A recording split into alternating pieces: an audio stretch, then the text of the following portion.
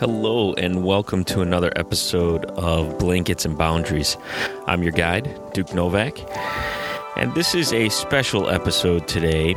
I'm actually going to pull from another podcast, an interview I did for Inform, a podcast run by Neil Gorman and Jared Elwert. Neil Gorman is a professor of mine that I had in my master's level classes, and I've also recently had him as a professor as I pursue my doctorate in social work at Aurora University. And if there's any reason to pursue your doctorate at Aurora University, Neil Gorman would be a reason to do it. He's an exceptional professor. He's opened my mind and challenged my thinking time and time again. And it's always a pleasure to have him teach me. And this was a really cool experience to have him interview me about a man who I hold in high regard, and his name is D.W. Winnicott. Donald Woods Winnicott, or as his close friends call him, Winnie. So sit back and enjoy this interview.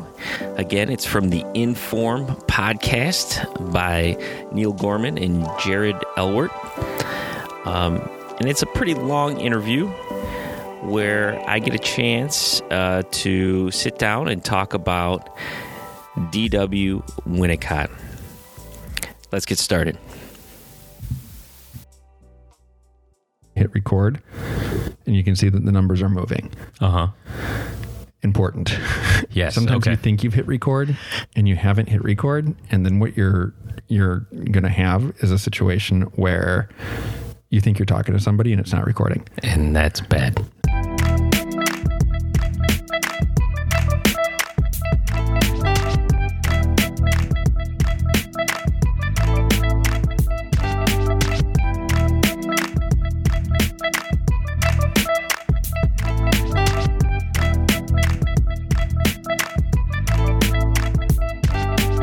Hello and welcome to the Inform podcast. This is episode number 049.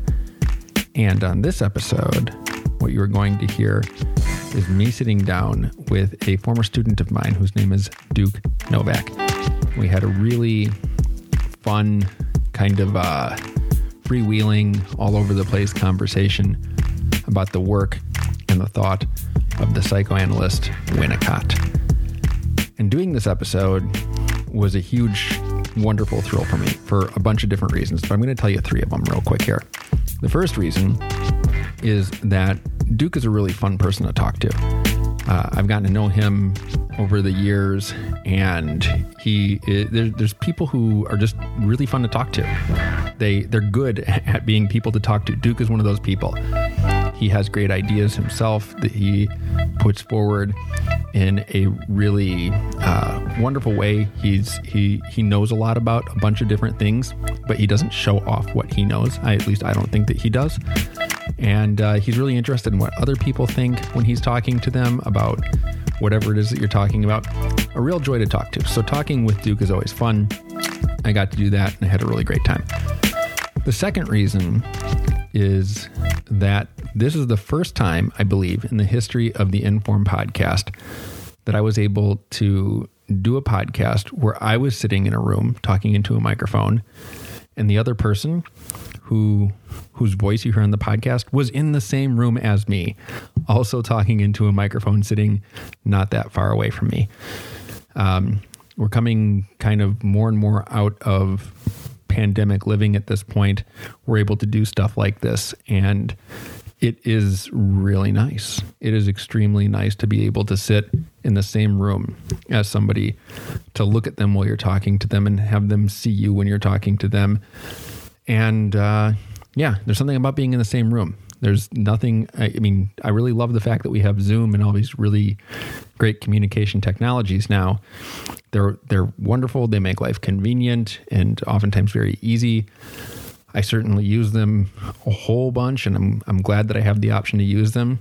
But sitting in the room with somebody, that is really, really great. And the third reason that this podcast was a lot of fun for me is the subject matter that we were talking about. So Winnicott is a psychoanalytic thinker who has a real special place in my own formation as an analyst. And I think that's because when I first started reading psychoanalysis seriously, I started with Freud. I didn't read everything that Freud wrote, but I read some stuff that Freud had written. And from Freud, I moved to the Neo-Freudians and some of the ego psychologists. Then from them, I moved to object relations theorists. I started with Melanie Klein. From Melanie Klein, I moved to, I think I went to Fairburn. And then after Fairburn, I went to Winnicott and Bion. And I can still to this day remember when I started reading Winnicott thinking, wow, this is awesome. There's so many cool ideas here. The way that Winnicott comes across in his writing really did something for me and to me. And it still does to this day. At this point in my formation, in my career, my life as an analyst, I am a dyed-in-the-wool Lacanian. That is what I am. That is my camp. Those are my people. But I didn't start there.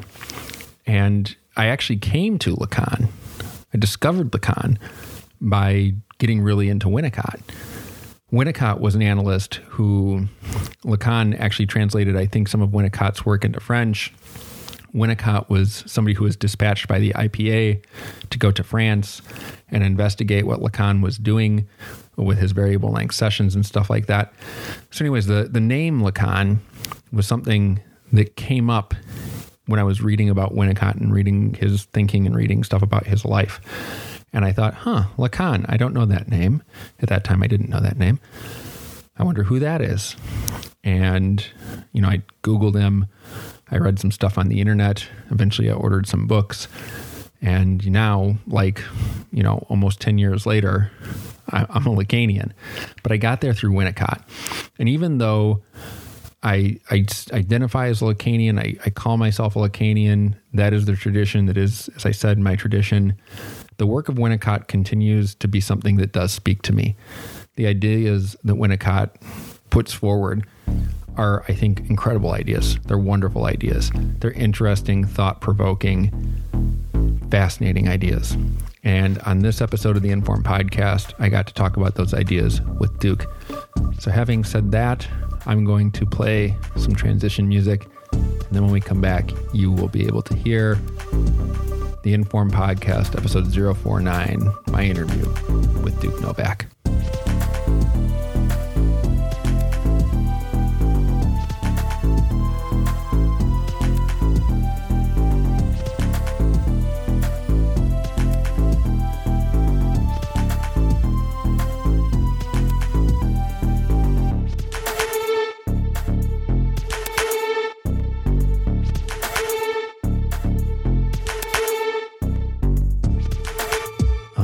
Folks, welcome to the Inform Podcast. My name is Neil, and today I am joined by somebody. This is the first episode of the Inform Podcast that I'm actually doing in these sort of post-pandemic living. So this is the first time I'm sitting in the same room with another person. I'm not sitting in the room and looking at my computer and somebody who's far away from me. I'm sitting here with another person whose name is Duke Novak. Duke, why don't you tell people a little bit about yourself, your background, and then tell them what we're going to be talking about today. Sure thing.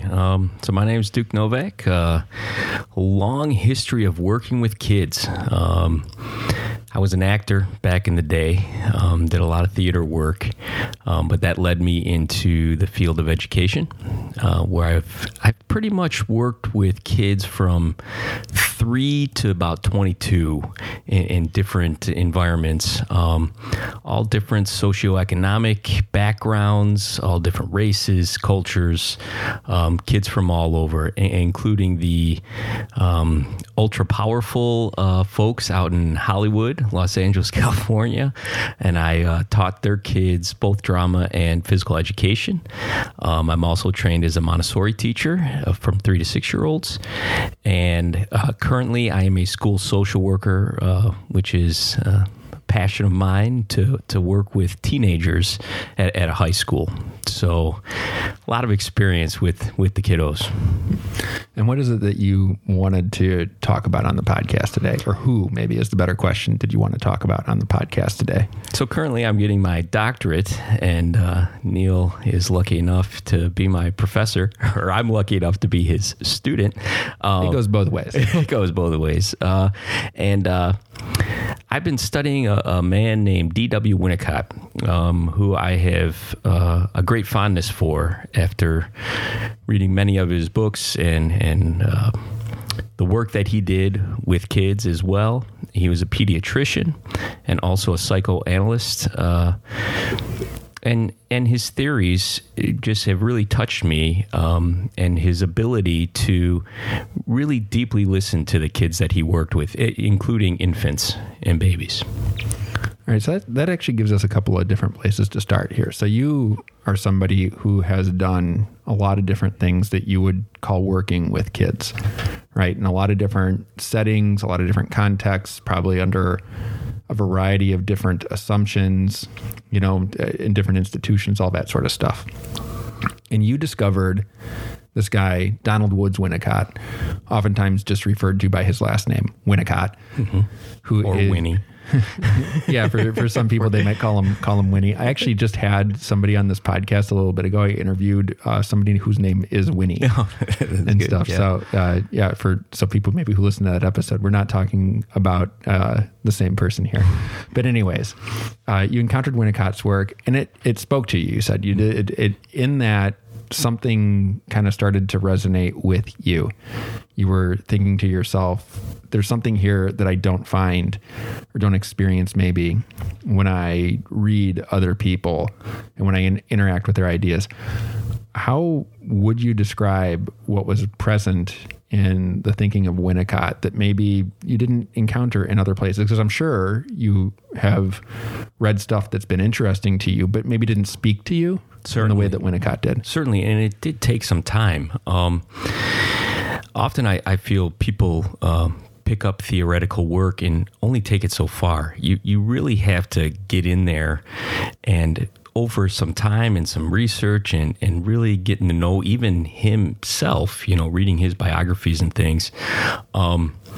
It took some time for me to really truly understand even what he was trying to get at times. But over time and reading about like his actual experiences even, I found a connection to him. He worked in, I believe it was World War II. He worked in these homes where these kids were, these kind of delinquent kids were shipped off to these homes. And he worked closely with these homes. And that's sometimes how I see myself working with the children that I work with. These kids who maybe have some troubles and some rough upbringings. And when I connected in that real way and not just a theoretical way, that's when his work started to come alive for me. So what I think you're referring to, and you can tell me if I'm misremembering my Winnicott here. I think you're actually probably more familiar with Winnicott at this moment than I am. During World War II, there's this, the Germans are bombing London. A bunch of parents have gotten involved in the war effort in various ways. Fathers are becoming soldiers. Mothers are also getting involved in different ways. And people thought, we can't have these kids in cities like Manchester and Liverpool and London. They're getting bombed. Correct. It's not a good place for kids to be. Right. And so they took the kids and they sent them to the British countryside, which was not being bombed. Correct. And they lived in what we might think of today as sort of a group home kind of environment. Exactly. Yeah. And I'm using my air quote fingers here, their needs were seen to by different professionals. And Winnicott was one of the people who kind of went and checked out what was going on here? He was like a supervisor. Yeah, he would come out and work not only with the kids, but the caretakers of the children. Kind of like it was like a residential, though. So it was like a group home, like you said. Yeah. Yeah. And I some people who are familiar with attachment theory might also know that John Bowlby was another person who was also doing this. Both Winnicott and Bowlby Correct. were being trained by Melanie Klein. So that was sort of their connection, if I remember correctly. Yeah. And Winnicott had an interesting reaction to this, right? I mean, he saw what was happening here, and it seems like he understood why people might think it was a good idea to take these kids away from one environment and put them in another one. But I also think it might not be accurate to say that he was incredibly supportive of the idea in the way it was being carried out. Correct. And what he observed was what he calls deprivation, that these kids that had lost that kind of family structure, he kind of says they were, they might act out or, act out behaviorally. But he called that an unconscious kind of messaging of like, please, I need whatever the child is. I need some structure. I need some, family to hold me. So he worked closely actually with the social workers at the group home. He actually married one of them, I believe, his second marriage. Claire Winnicott. Yeah. So he also saw that how important it was for those caretakers to be cared for because of the stress that job, had created.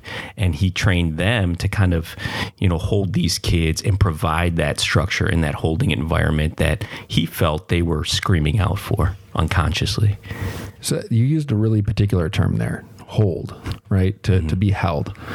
And I think that when I first read Winnicott, I misread him, and I maybe took that term a little bit too literally. Like that, is he saying that therapists, that social workers, that mental health professionals should literally like hug, the people who they're working with? And I don't think he would necessarily be opposed to those sorts of things happening if they happened in a way that he would call a spontaneous gesture. But it's not that simple, right? He's not saying like, if all we do is hug it out, everything is going to be okay. I think he means holding in a much more profound and also metaphorical way, right? Correct. He even felt that an interpretation in a session could be a form of holding, an emotional holding. I'm going to give a little plug to my podcast that I'm going to be creating hopefully here in the future called Blankets and Boundaries. I think where a lot of the misinterpretation sometimes comes from is that emphasis on that holding physically or that emotional kind of kumbaya, kind of stuff. But he also stressed, and maybe not as much as I'd like him to stress, that idea of boundaries. I know he did when he kind of came up with a little checklist for the therapeutic setting where the boundaries were, you got to show up on time. It's for a certain amount of time. I'm not going to fall asleep. I'm going to stay awake.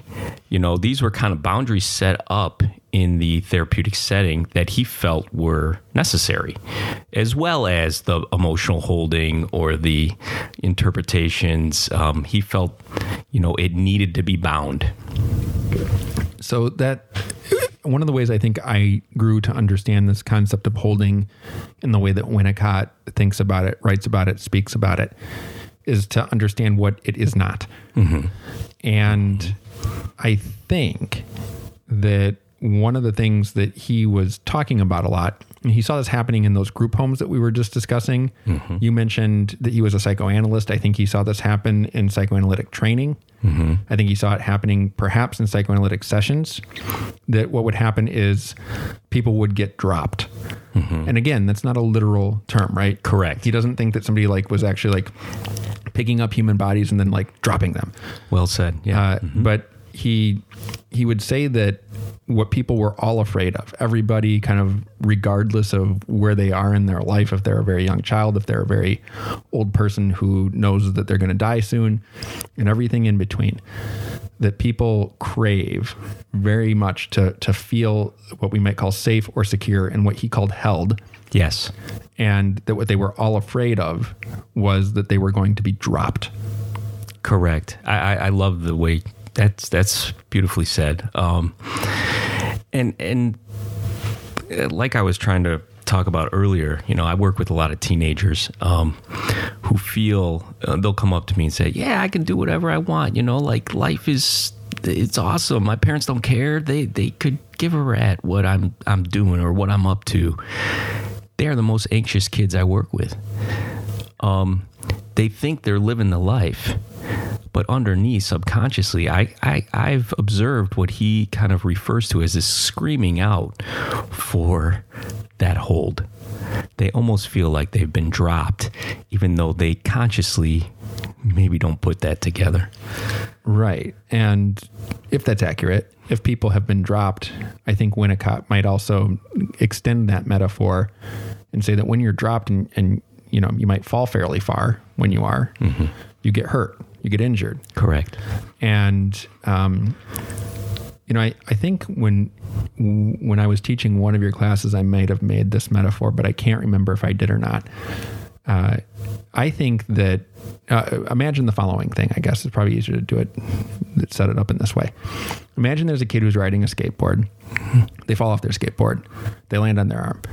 And the arm is broken. Not so much so that the bone is sticking out or anything like that, but they've got a broken arm, a fracture, we'll say. If the kid goes home to their parents and is like, I hurt myself, and the parents go, okay, get in the car, go to the ER, x-rays, casts, all that. Eventually the cast comes off. The cast is on there holding the broken bone, right? So that it can heal appropriately without much difficulty. And so that the kid can maybe use that arm with less pain, perhaps, than if the cast wasn't there. All of that. So that's one way it could go when things go well. Let's say that the kid hides their broken arm for whatever reason, and no one notices that they're doing that. And let's say that the arm heals. Well, it heals in a way which is not quite right because the bone hasn't been set and all those sorts of things. Correct. And that means that the first kid, the kid who had their bone set and casted and all that, they're going to be able to, later on, they might have a scar that they can look at on their arm and they can see the scar, but the scar doesn't hurt them in the present. So the scar reminds them, that's when I broke my arm. It hurt really bad, but it doesn't hurt now. The second kid who didn't have that, they have a scar and their arm hurts like hell when they try to use it. Right? I think people have emotional bones. It is one of the claims that I make when I teach about doing any kind of psychotherapeutic work. And when people get dropped, what happens, I think, is those bones might get broken and they might not heal correctly. And so what happens, I think, in that instance is you have people who, have this pain that they're carrying around with them all the time. And as you've pointed out with the kids that you work with, if you try to help them with that, you have to kind of like touch that hurt area. Yeah. And usually the reaction is like, get away from me. Don't touch me. Don't engage with me. I don't like you. Fuck off. Just get out of my face. Yes. But you're saying, according to Winnicott's theory, what those kids are doing is not meaning actually that they don't want you to... Correct. Yeah. Why don't you take it from there? Yeah, totally correct. And that's where I think a lot of people interpret those bad behaviors, so to say, and they take it personally, and it starts like, look at this little brat, like, why do I have to deal with this brat? And they kind of drop them again, and they're like, they don't want to deal with them. But if you can kind of see that what they're really trying to call out for is that, that cast, like you said. And what interests me about your metaphor is the cast. So, and that's what I kind of want to cover in my Blanken's Boundaries podcast is what does that cast look like? So yes, they need resources. They need the money to be able to go to the hospital to get the cast or health insurance. They need those resources. A blanket is a resource. They need warmth. They need, food on the table. They need a home, clothing, those types of things. And a lot of families deal just with that. It's a struggle to just put food on the table and be able to give your kid a cast. But then there's these other elements that we've been talking about, that kind of emotional cast that also needs to be present. So you put the cast on, but then maybe you sit with your kid, and you sit with them, you put your arm around their shoulder. Hey, how you feeling? What how did that go for you? How you doing? There's that emotional blanket that needs to be present. And I think that comes from listening to your child and maybe seeing what they need, maybe clarifying, asking them about their feelings. Oftentimes kids are very confused about their feelings and what's going on. That kid might be very embarrassed who broke his arm, and you might have to deal with that, or maybe his friends don't want to ride their bikes with him anymore, that kind of thing. So there's that. And then there's also this boundaries, which we've talked about this before. Winnicott does kind of focus more on the blankets, on the feminine. The maternal, people would say. The maternal, right.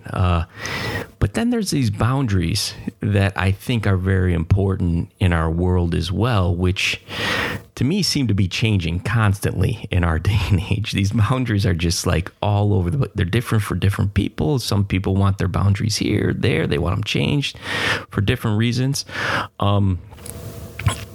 But that's also an important aspect to this. So maybe the kid was goofing off.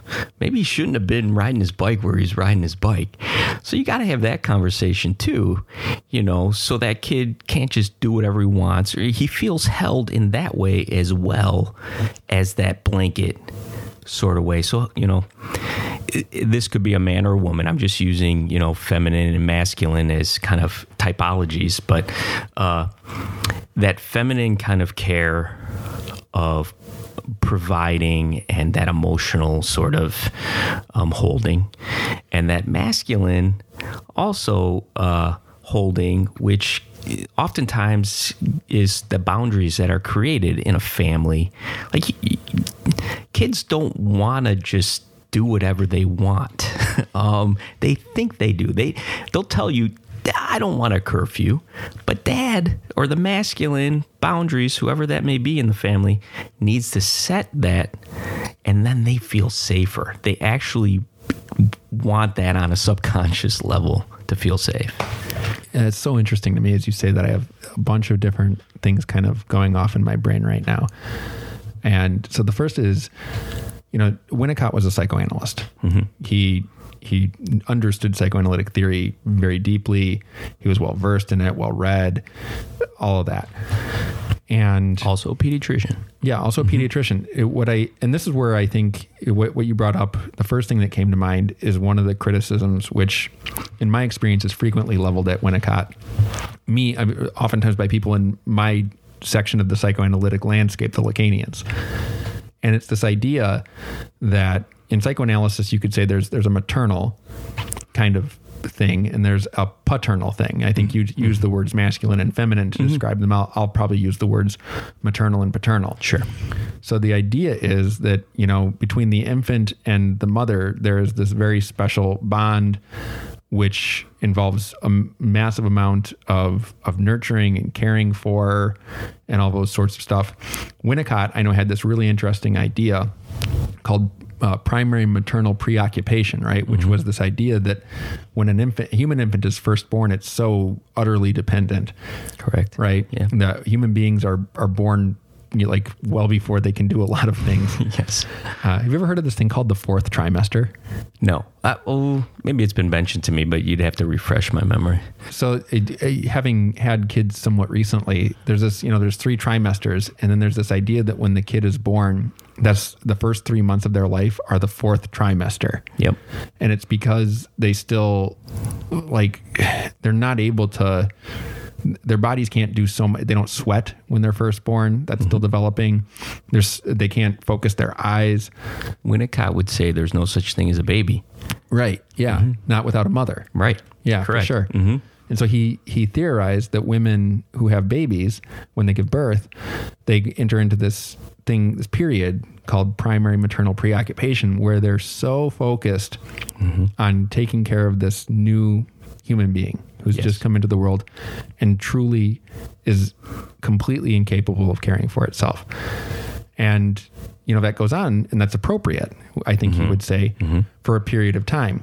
Correct. I think he would also say, and this is your point about boundaries, I believe, that you don't want to do that forever. Correct. At a certain point, you have to let your baby cry instead of going in to its to the crib or the bassinet or whatever and picking it up and comforting it.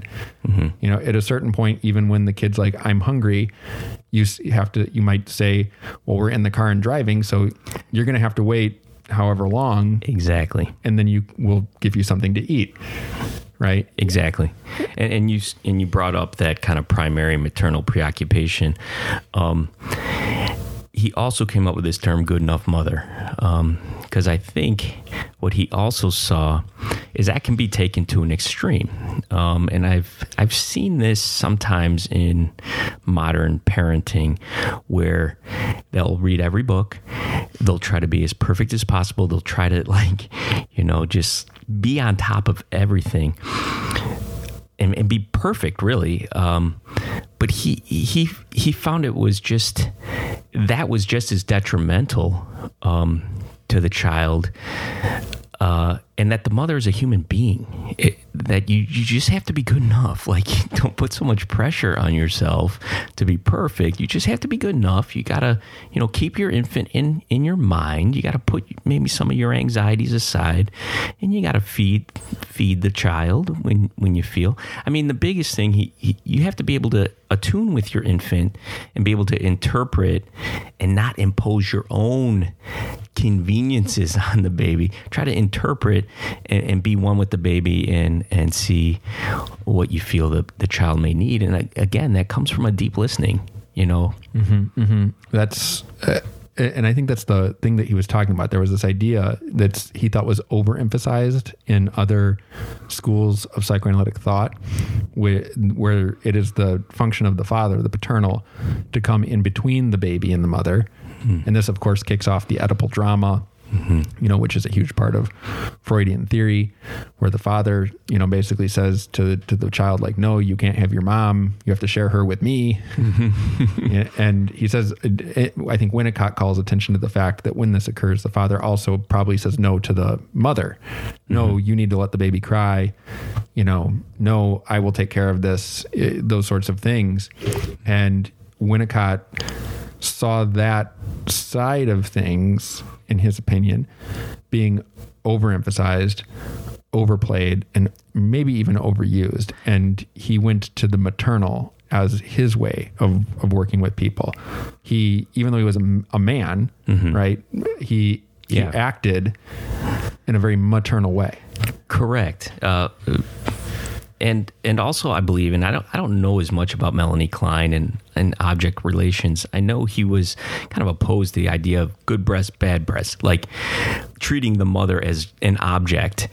And also, that's kind of why he wanted to do this good enough term, because he wanted the mother to be a real person, like with complexity and nuance, rather than just this kind of black and white description as an object.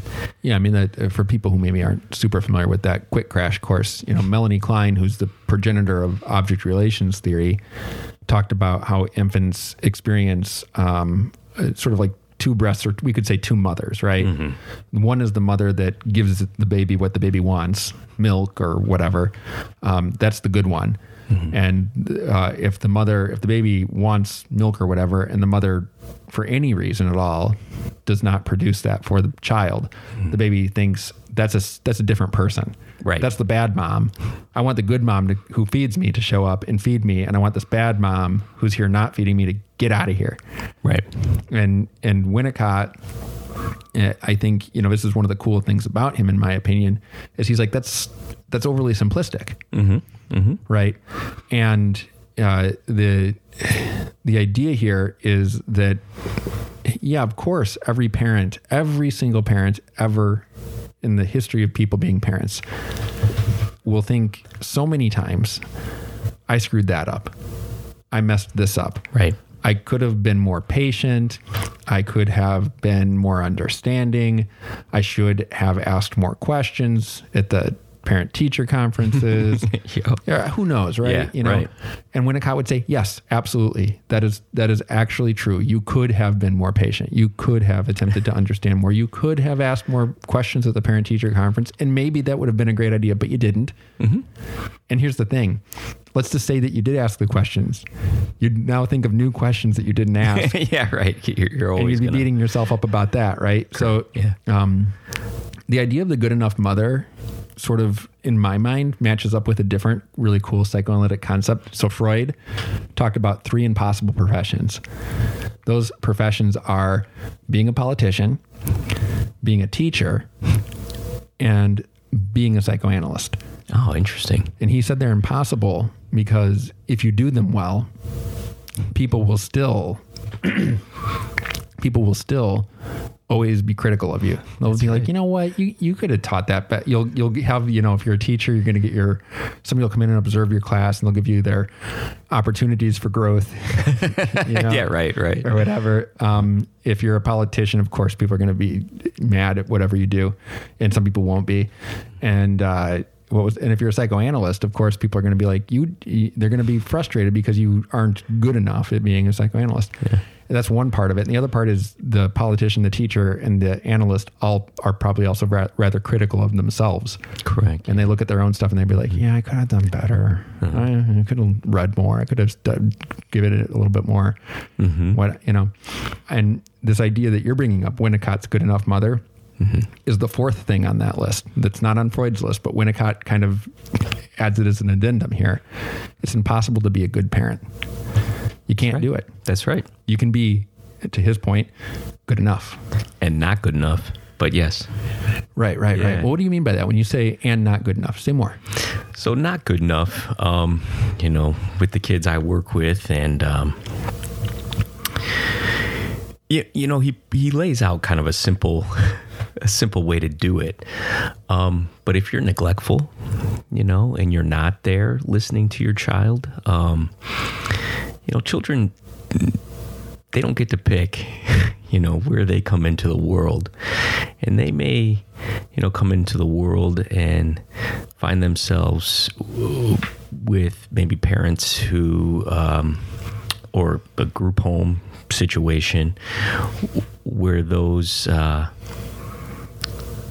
where they're constantly dropped, like we were talking about the holding environment, or their needs aren't important enough for the parents to pay attention to. So I see a lot of that. And we've also talked about parents who maybe, which we see a lot nowadays too, they may provide the blankets, but nothing else. Or they may be, like you said, constantly doubting, trying to be perfect. And that can be detrimental too. So it's those extremes, when it kind of, you'll never be perfect, like you said, those professions. But if you're neglectful of your infant or child, you're going to have that kind of that pain, that hurt, that broken arm throughout life that it's going to be hard to set back, set that bone back in place. And also this kind of, the terms now, helicopter parents, or, there's millions of books out there that these parents can read and from experts that are, this is the way to do it. I don't know if you've heard of the sleep training, these types of ideas of training these little human beings almost as if they're, a little doggy or a little animal. Because Winnicott also had this theory about the false self and about over-obedient types of kids, and he feared that as well. He felt like these kids needed to explore all sides of their nature. And if you're a parent and you're quick to kind of, hey, I want the giggle, I don't want my kid to be angry. I want them to comply. That can lead to this early set-in of a false self, where the child is not then trying to appease their own desires that may be occurring. They're just trying to appease the parental figure or their guardian or whoever. So then they're constantly trying to please others, and which creates this false self, and they neglect to really explore their own inner world. So again, there's stuff in that I think is just fascinating. What I would say, I'm trying to think of even where to start with this. So Winnicott, one of the things that I find very interesting about him is that he's one of the psychoanalytic theorists who kind of values failure. Mm-hmm. And right. Hate. Yeah. He uses hate, which is an area that I'm very excited to look into more. But yeah. Yeah. I mean, he wrote that great paper, Hate and the Countertransference, which I think is incredible. But so here's the deal, right? Is we're talking about parenting and the good enough parent. And of course, there's going to be times where parents fail, right? Mm-hmm. Oh, most definitely. Yeah. What I like about Winnicott's theory is that it doesn't ignore that happens. It doesn't say parents don't fail. Mm-hmm. Of course, parents fail. Mm-hmm. But what he says is that a lot of times, even when you fail, that's actually not as bad as you think it is. Correct. Now, there are times where it is, right? Like, I think that's kind of one of the things that you were referencing, right? There are times where, if you're neglectful or abusive, those sorts of things. So let's not talk about those just for a moment, and just talk about probably the majority of instances, correct, where parents are thinking like, sure, I screwed that up. I wish I would have done something different in this scenario. I think that what Winnicott says is that by being good enough, what that means is you're going to have some things that you do, and they work out kind of the way that you'd like them to, and that's nice. And that's an opportunity to show your child how one behaves when something goes the way you want. Mm-hmm. Likewise, you're going to have things not go the way that you want. And when that happens, what you're going to want to do is, show the child that you survive failures. Correct. Right. Like, there's another psychoanalytic theorist who I think a lot of times gets compared with Winnicott, and that's Heinz Kohut, who created self-psychology. Mm-hmm. And he has a similar concept, I think, called optimal frustration. Oh, yes. Mm-hmm. To this. And it's this idea that you have to have some type of failure in your life so that you have the experience of failing, getting mad or upset because you failed. And then after you're mad and upset, eventually you're not, because emotions don't last forever. And you realize that life goes on even after you failed. I have a 6-year-old daughter, and I can even see that playing out in my own mind a lot of the times. It's like, she's gonna go through rough times. There's no way that I can protect her from that happening in a 100% capacity. And exactly what you're saying, I think more like, how am I gonna respond when she does happen to go through a tough time? And I might fail. I might miss the mark, but you might drop her. I might drop her. Yeah, I certainly could. But that's not the end of the story. And being able to model, in our family, we Novaks don't give up, to be able to model that, learning how to ride those lows. Mm-hmm.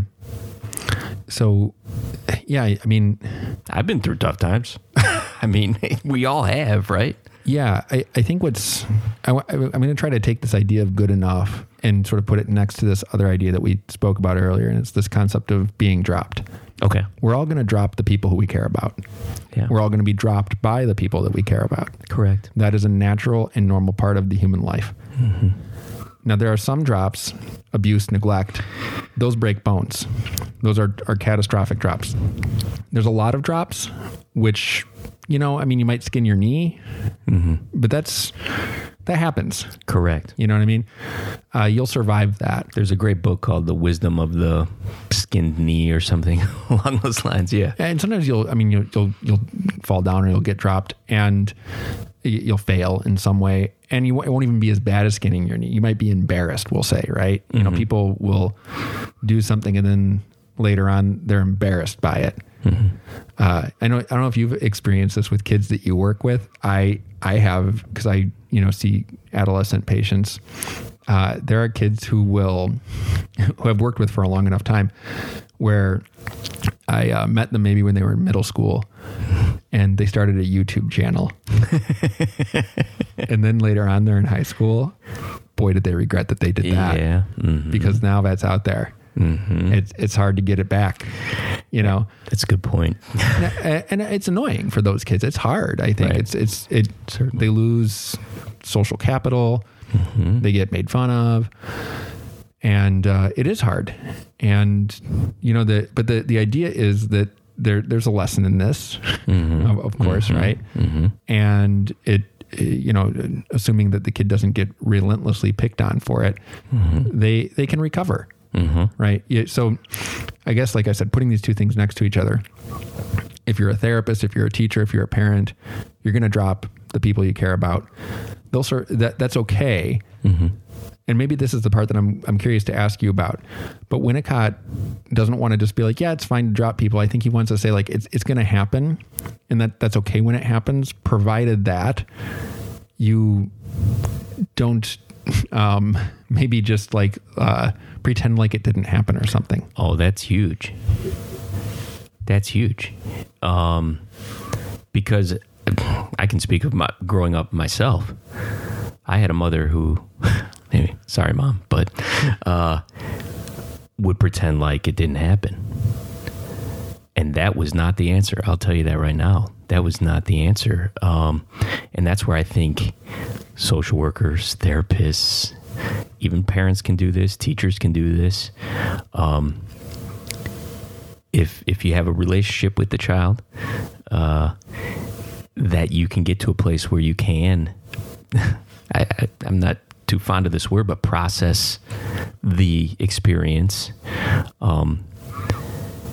Because ignoring, like you said, and pretending like nothing happens, that's when the child starts to build up, all these years of I don't know, traumatic, another word that gets tossed around a lot, but it starts to build up these experiences inside and never gets a chance to learn how to maybe,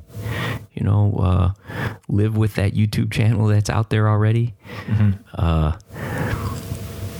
And that's where I, like you said, I think Winnicott steps in and agrees with you that it should not be ignored.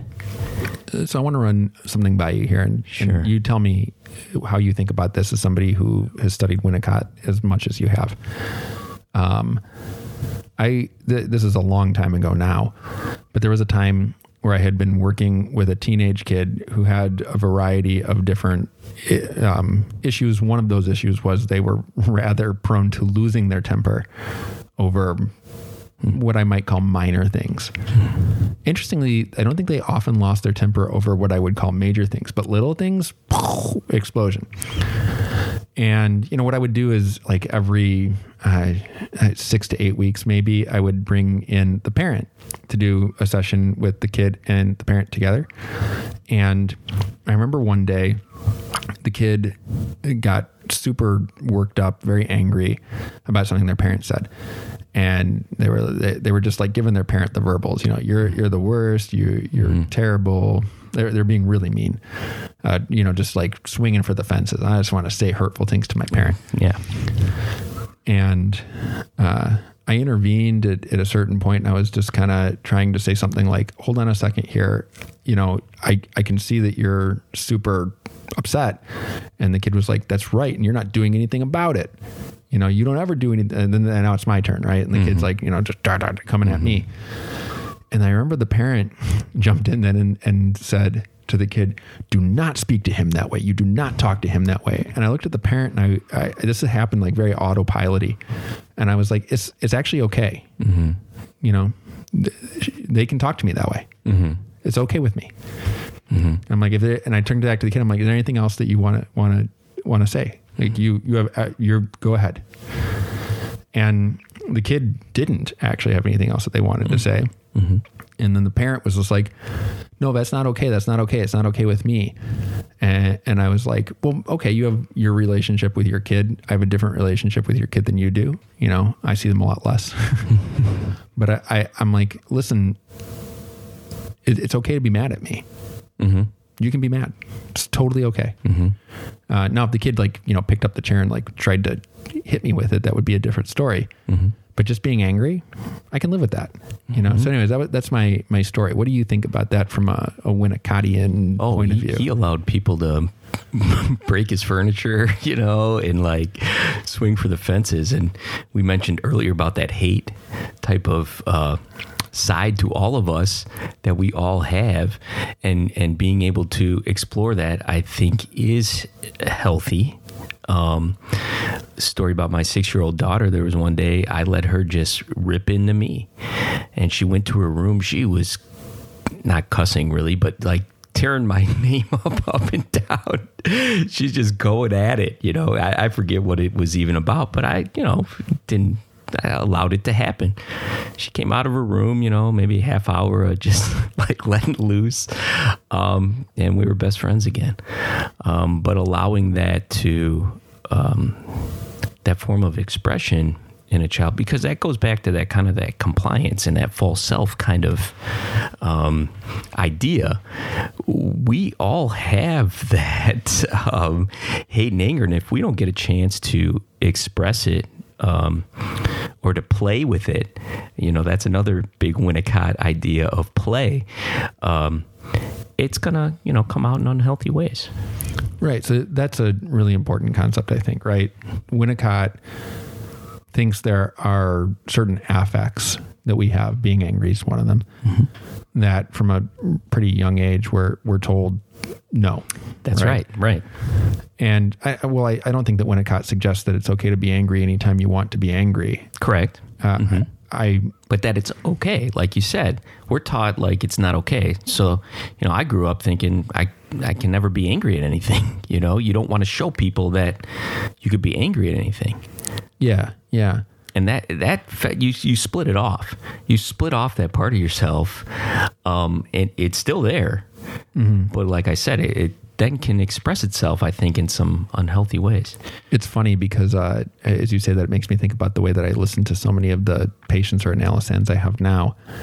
And one of the things that will happen with a decent amount of regularity in my sessions is people will tell me that yeah, this happened, and I'm not angry about it, which is a total negation, right? Yeah, it's good. Totally. You know?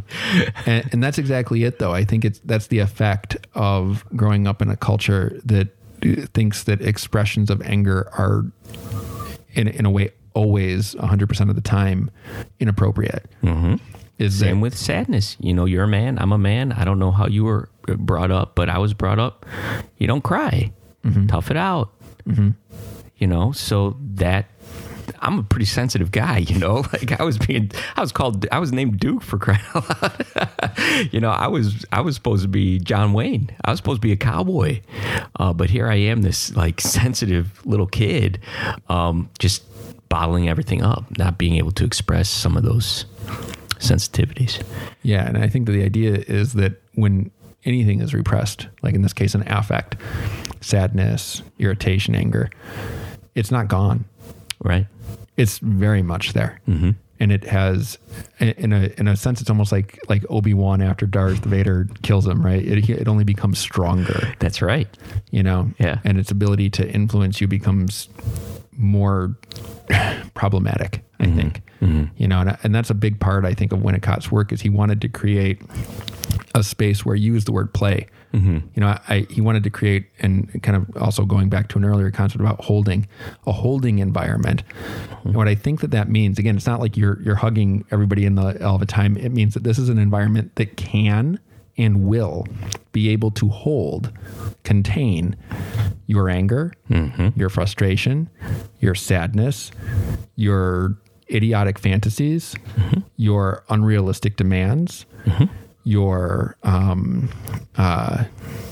desires that don't make sense very much, but you want them anyways. It can be held here. Correct. Now you'll have to go back out into the world, of course, which is not a holding environment, but here in this environment, it's okay. And I haven't really explored this too much in his work, but this idea of regression and exactly what you said, like he would create this environment that could hold, even if you wanted to or did regress back to a very early stage in your life where maybe you weren't able to express that affect or, be, vulnerable, another word that gets thrown out there a lot, but that could be ruthlessness, ruthless anger.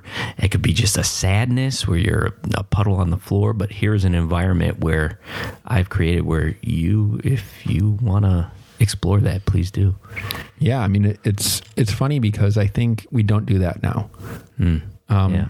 And I mean, generally, I'm sure there are some people who do create holding environments and actually do allow people to speak freely without kind of like coming in and trying to correct them or whatever. But I also believe that there are tons of places where if a kid or an adult even comes in and says something like, I've been thinking about killing myself. Or I've been thinking, I have these fantasies about doing something violent, or they say something like, they really go for it, right? Like they display these emotions of aggression.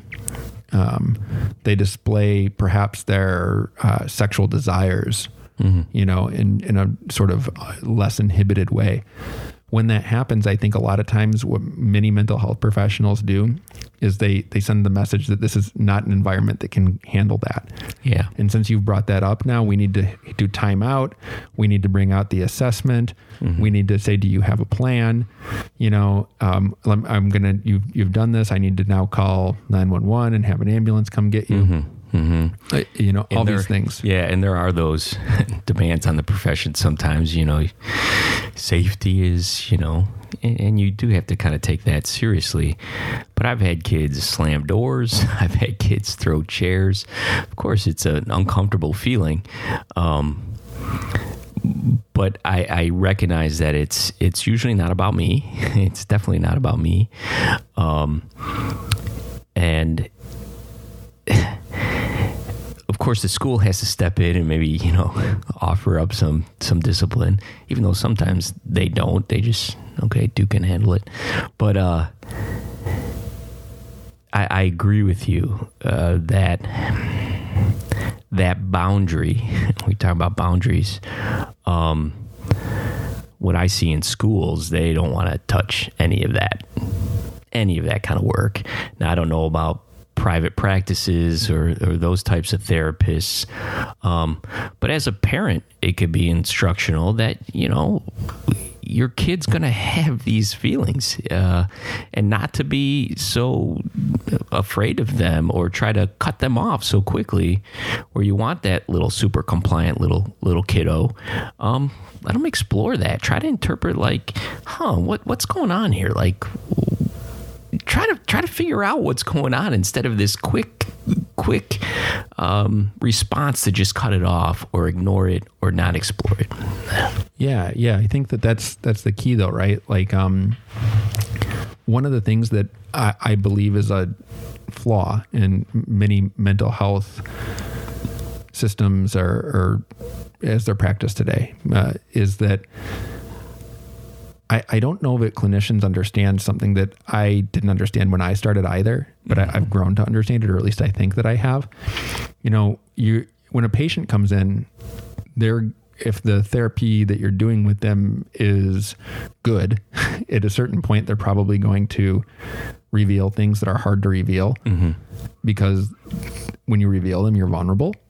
to judgment, rejection, all sorts of other things too that are really hard to experience. Being dropped, right? Yeah. You're vulnerable to being dropped. And the clinician thinks like, well, yeah, that's what the patient needs to do. That's what the patient is here to do. The patient's here to say those things and be vulnerable in that way, and so on and so forth. But I think that it's also an expectation that the therapist needs to be vulnerable too, right? Doing this work. I mean, if you expect that people are going to like knock on your door and come into your office or whatever and be like, hey, Mr. Novak, I'm having a great day. I've had like 10 great days in a row. And I think I'm setting myself up to have day number 11 be like super good too. I just wanted to come in and tell you I'm doing great and everything in my life is awesome. You're not going to have that. What you are going to have is people coming in or being told they need to come in because they got problems, you know, and you're going to need to be able to, and this is one of the things that Winnicott, I think, was super good at with this idea of the holding environment. The holding environment held the anxiety that comes up when somebody says something like, my life is really hard right now. I'm super lonely. And from time to time, the idea of not being alive anymore seems kind of appealing to me. Yeah, that's going to make the person who says it potentially anxious. It's probably going to make the clinician anxious when they hear it. That's part of the job, yo. I agree. You know, you sign up for that. Yeah. And Winnicott was good at seeing that. But I don't think that a lot of practitioners now are willing to be. What do you think that is? Is that a fear of, or a lack of understanding? Well, Because I agree. I see that as well. That kind of inability to let it go there, or to create that kind of environment. What do you think that is? I was going to ask you the same question actually, because you're in the school system, right? You know, I have a private practice. It's me, Right. you know, seeing my patients. I don't have like a risk management department, Right. sort of scrutinizing what I'm doing and telling me like, you can't do that. You know, I am my risk management department, where I think somebody who's in a more institutional setting, it's not like that, right? So why do you think it is that a school social worker will say? Well, I brought up fear, and I think it is a little bit of fear or even self-preservation. You know, nowadays, you know, there's the lawyers, the lawsuits, the this, the that a lot of practitioners that I see don't want to... They're scared they're going to get dropped. Yeah, I think you're right. I think they're scared they're going to get dropped, and that could be in the form of a lawsuit, but it could also be in the form of Losing your job. Losing your job is a big one. Is it definitely a big one? Having somebody make a complaint. Yeah, all those things. I think they don't want to happen. So then they play it safe. Right. And that contributes to this overall culture of suppressing, repressing, evacuating anger. Correct. And these other problematic emotions that we were talking about, right? It's which so they may be doing pervasive. themselves. Yeah. Which they are doing themselves. We see it everywhere. And that's the thing here. I think that this is part of something about Winnicott's work that is just like so cool, right? Is he saw this, right? I mean, he, like everybody who's a psychoanalyst, Winnicott went through his own analysis. I think he went through two. Mm-hmm, he did. And if I remember correctly, the first one was pretty rotten, and the second one was maybe a little bit better. And it's funny, he has that in common with Lacan. Lacan's analyst, not great buddies after the fact, right? You know. But anyways, he saw this and he was like able to understand that there is a toxic effect to bottling that stuff up, to keeping it in a place where you don't have access to it. You know, your sadness, your anxiety, your anger, your sexuality, all of those things that were and very much still are repressed. Yeah. You know, and it's happening everywhere. And this is kind of funny. We're talking about this, right? We're talking about, I asked you, because you work in a school, which is an institution, you know, that would potentially be upset if people, social workers or teachers, behaved in a way that was a little bit more tolerant of these emotions. It reminds me of a story about Winnicott in hospitals. Do you know which one I'm referencing? I'm guessing the one. No, I don't know, but you did ask me that one about when they asked him to work with the cancer patients. Yeah. Okay. Yeah. Do you remember? Did you ever find that reference? I never did, but all right. You asked me that question during the oral exam.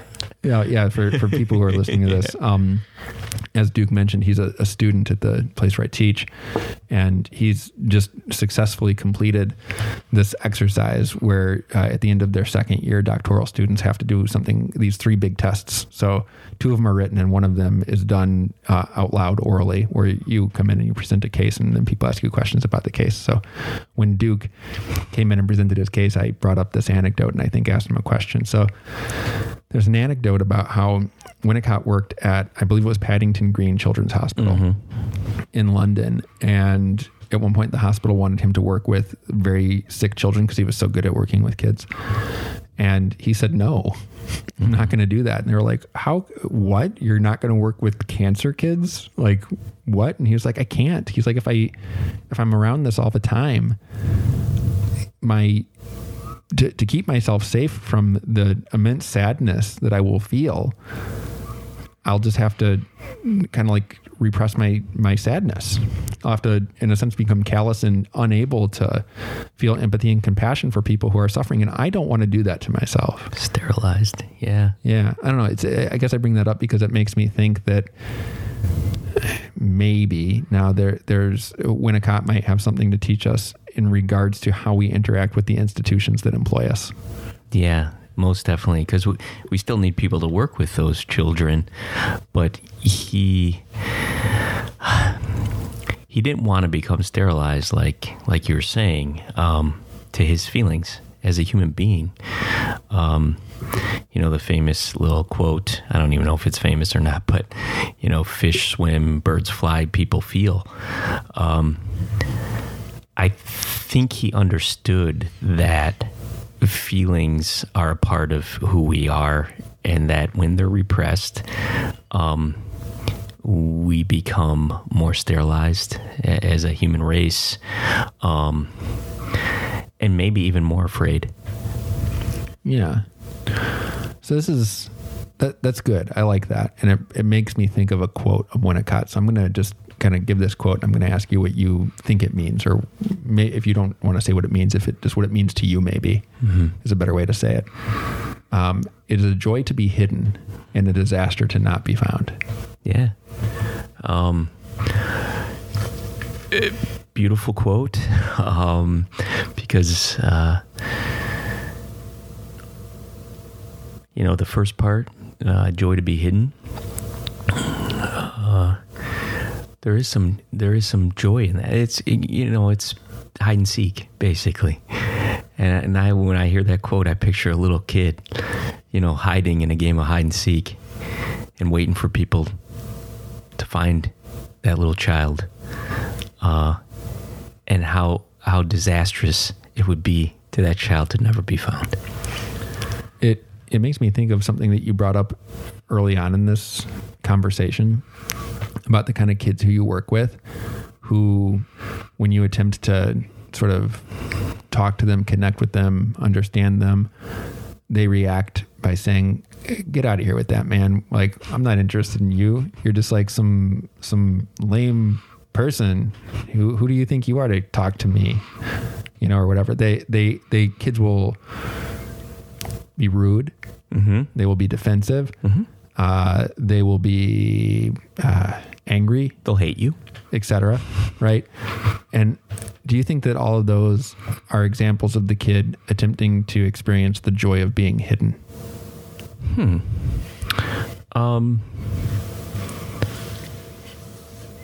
Yes, that was interesting how you put that, because I was thinking, yes, they want the joy to be hidden,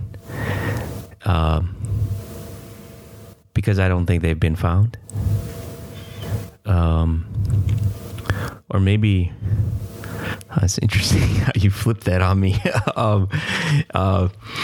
Because I'm thinking of those kids when they kind of express that hate towards me. One student said, "I thought you were a bitch when I first met you and we first started talking."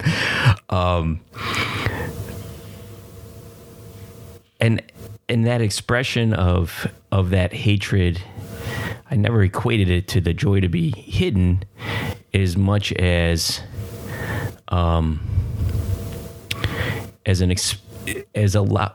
maybe it is, because allowing them to hate you in that situation, allowing them to express that kind of like, you're a bitch and quit talking to me and who are you, dude? Maybe that is an expression of or their desire to be hidden. But if you can tolerate that, if you can kind of get through that little section without dropping them, the joy of them eventually being found is remarkable, and so cool to see if you can tolerate and sit through that little part of your relationship. It's usually at the beginning. Sometimes it happens towards the middle, and you're like, man, I've done so much work with you. Why are you hating me all of a sudden? But if you can tolerate that, even, it's the child knows that you will find them. So again, I'm going to try to put a couple of things next to each other. You just did it where you were like, when the kid is doing these things, it's because they're afraid of being dropped. Mm-hmm. Right. And you referenced this, and maybe at some point in this conversation, I can't remember exactly what we were talking about, but you talked about the true self and the false self, mm-hmm. which is another really important concept of Winnicott's that we haven't talked about yet. Mm-hmm. So what I'm going to suggest here, again, I'm curious what you think about this suggestion, mm-hmm. is that bravado that we're describing, of a kid, and you can also see it in things that are not bravado. I think you might see kids saying like, "Oh, I can't do that. I'm too fragile. I'm too scared. Correct. I'm too..." So it can go that way, or it can be like, "You're just a stupid bitch. You can't contain me." Right. It can all of that though. Yeah, like head down. Yeah, is an attempt to hide oneself, mm-hmm. and I think that's an example of the false self. What Winnicott calls the false. The not who you really are self, and kids hide in that false self that it has all this bravado, mm-hmm. or that it's just this like delicate, broken thing that can't be pushed at all, mm-hmm. right? And it's safe, right? It's safe to be in that spot, because if your false self gets dropped, that's your false self. That's not you. Mm-hmm. If your false self gets told off, or sent to the dean, or kicked out of school, mm-hmm. So be it, Mm-hmm. But what is not found in these instances is what I think Winnicott would call the true self. Mm-hmm. I think the true self is what is hiding mm-hmm. within the false self that does all this kind of like problematic behavior stuff. Yeah, and I think these kids have possibly learned over time that they won't be found. I think they get used to the reactions from adults from these behaviors that we're talking about, whether it be, I don't know what's wrong with Johnny, and just get ignored.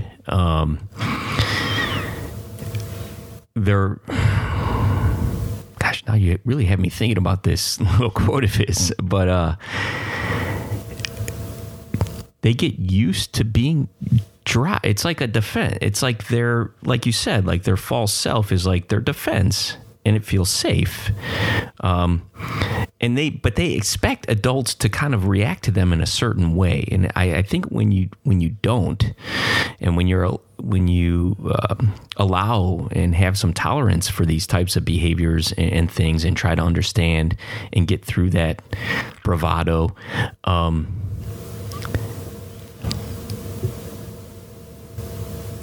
they maybe get closer to their truer nature. Yeah, but I also want to be clear about something. I don't want to be precious about this true self thing and make it sound like the true self is like this wonderful thing. Right. Because it's not. Okay. Right. I would say that for Winnicott, the true self might be equated with other psychoanalytic concepts like the unconscious, the subject, those sorts of things. But it's the self that is an emotional self. Correct. Yeah, it's not like the ideal. Right. Right. So when I say that, again, I don't want people to think that the true self is like this great thing. It's you can't just be your true self all the time. Like if you did that, like the world would fall apart. If everybody did that, I should say, the world would fall apart. But I would say that the true self is the part of you that is inconsistent, temperamental. It wants what it wants, sort of unabashedly, regardless of what the impact of wanting it is on other people. It gets angry, it gets sad, it gets resentful, it gets possessive, all that stuff. That's your true self. And that's, again, to kind of reference part of our conversation from earlier. That's the part that typically gets repressed in our society. And instead, people are encouraged to create this very consistent, socially appropriate version of themselves, which Winnicott would call the false self. Right. Now, some kids, because of, I think, what they live through, create a false self that is angry. It's this angry false self, or it's this, terrified, scared false self, or it's this I'm crazy, nobody should, kind of false self. But Winnicott would say that all of that is consistent. Like the kids who do that, they do that consistently, and that's to cover over the most human part of ourselves, which is the true self. And the most human part of ourselves is not an easy thing to experience. Like, it's not easy for other people to experience it. It's not easy for ourselves to experience it. Right. Because it is so unpredictable. Right. And you can also equate that to the kid who just does what they're told, and they do well in school, and they listen, follow every rule to the T, and that's their defense. That's their false self that they build up that protects them from experiencing maybe emotions or those repressed parts of ourselves.